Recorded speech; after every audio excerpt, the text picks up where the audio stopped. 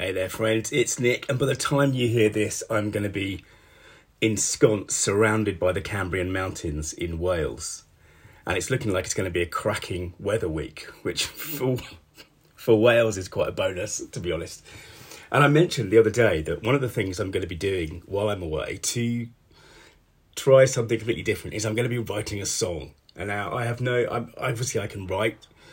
I've written poetry in the past. I've even spoken some of my poetry in the past at events, but I've got no other than as I mentioned the other day, kind of a basic Methodist singing voice from my childhood. I've got no real musical talent, even though my mum is a fantastic musician and pianist, and was a music teacher for her career. So it runs in the family. I think it maybe just skipped a generation or two. But I'm going to give it a try because I want to do something completely different.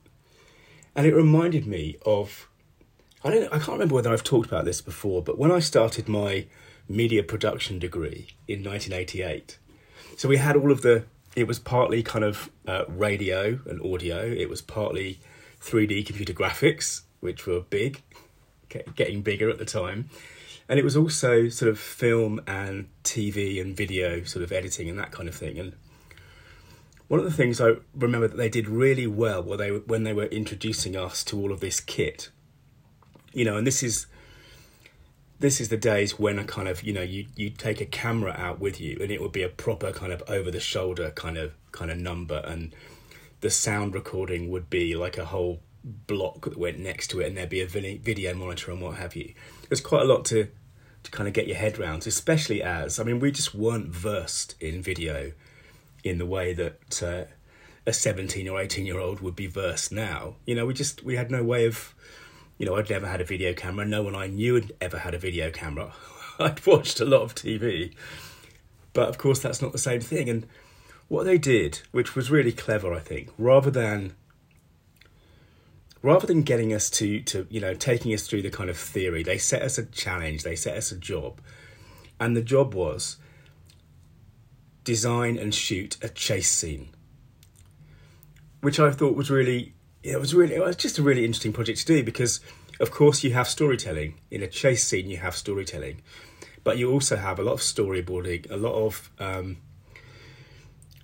fast dramatic kind of action and fast dramatic cuts. And the reason they said it was because it encourages you to engage with the whole thing and to make a lot of mistakes.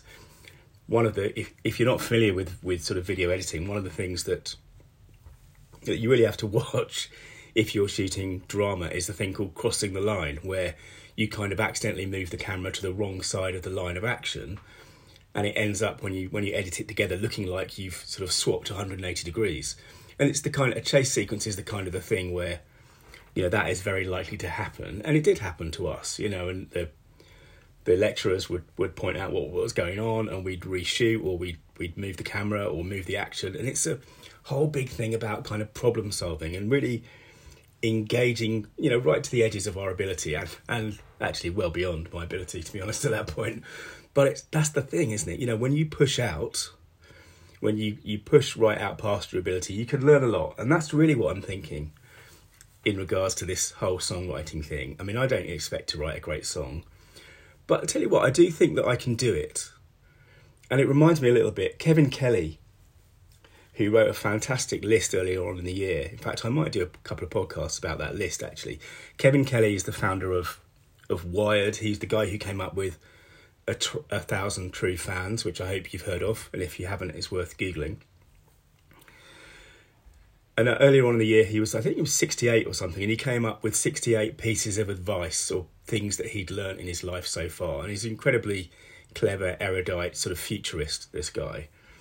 And one of the things he said was something like, enthusiasm adds 25 IQ points, or something like that. And I really love that, because I do think enthusiasm adds something. And I do think, in the same way, I also think the kind of believing you can do something makes it much more likely that you can actually do it. And lastly, of course, and you'll know this if you've been listening to the podcast for any length of time, I really believe that sort of bloody-mindedness and commitment can add, well, maybe that adds 100 IQ points, I don't know. But in any case, whether it's good or bad, I'm going to spend my time, and I probably am, by the time you hear this, I will be spending my time thinking about and trying to write a simple song. And who knows, maybe I am the next Paul McCartney. Probably not, but you never know. And I think it's going to be fun, a fun challenge and a very different kind of thing doing it. Anyway, that's it from me today. Thanks for listening. Remember that your story means business. And if you want to dig deeper into the stuff that I do, search online for story.business. Bye now.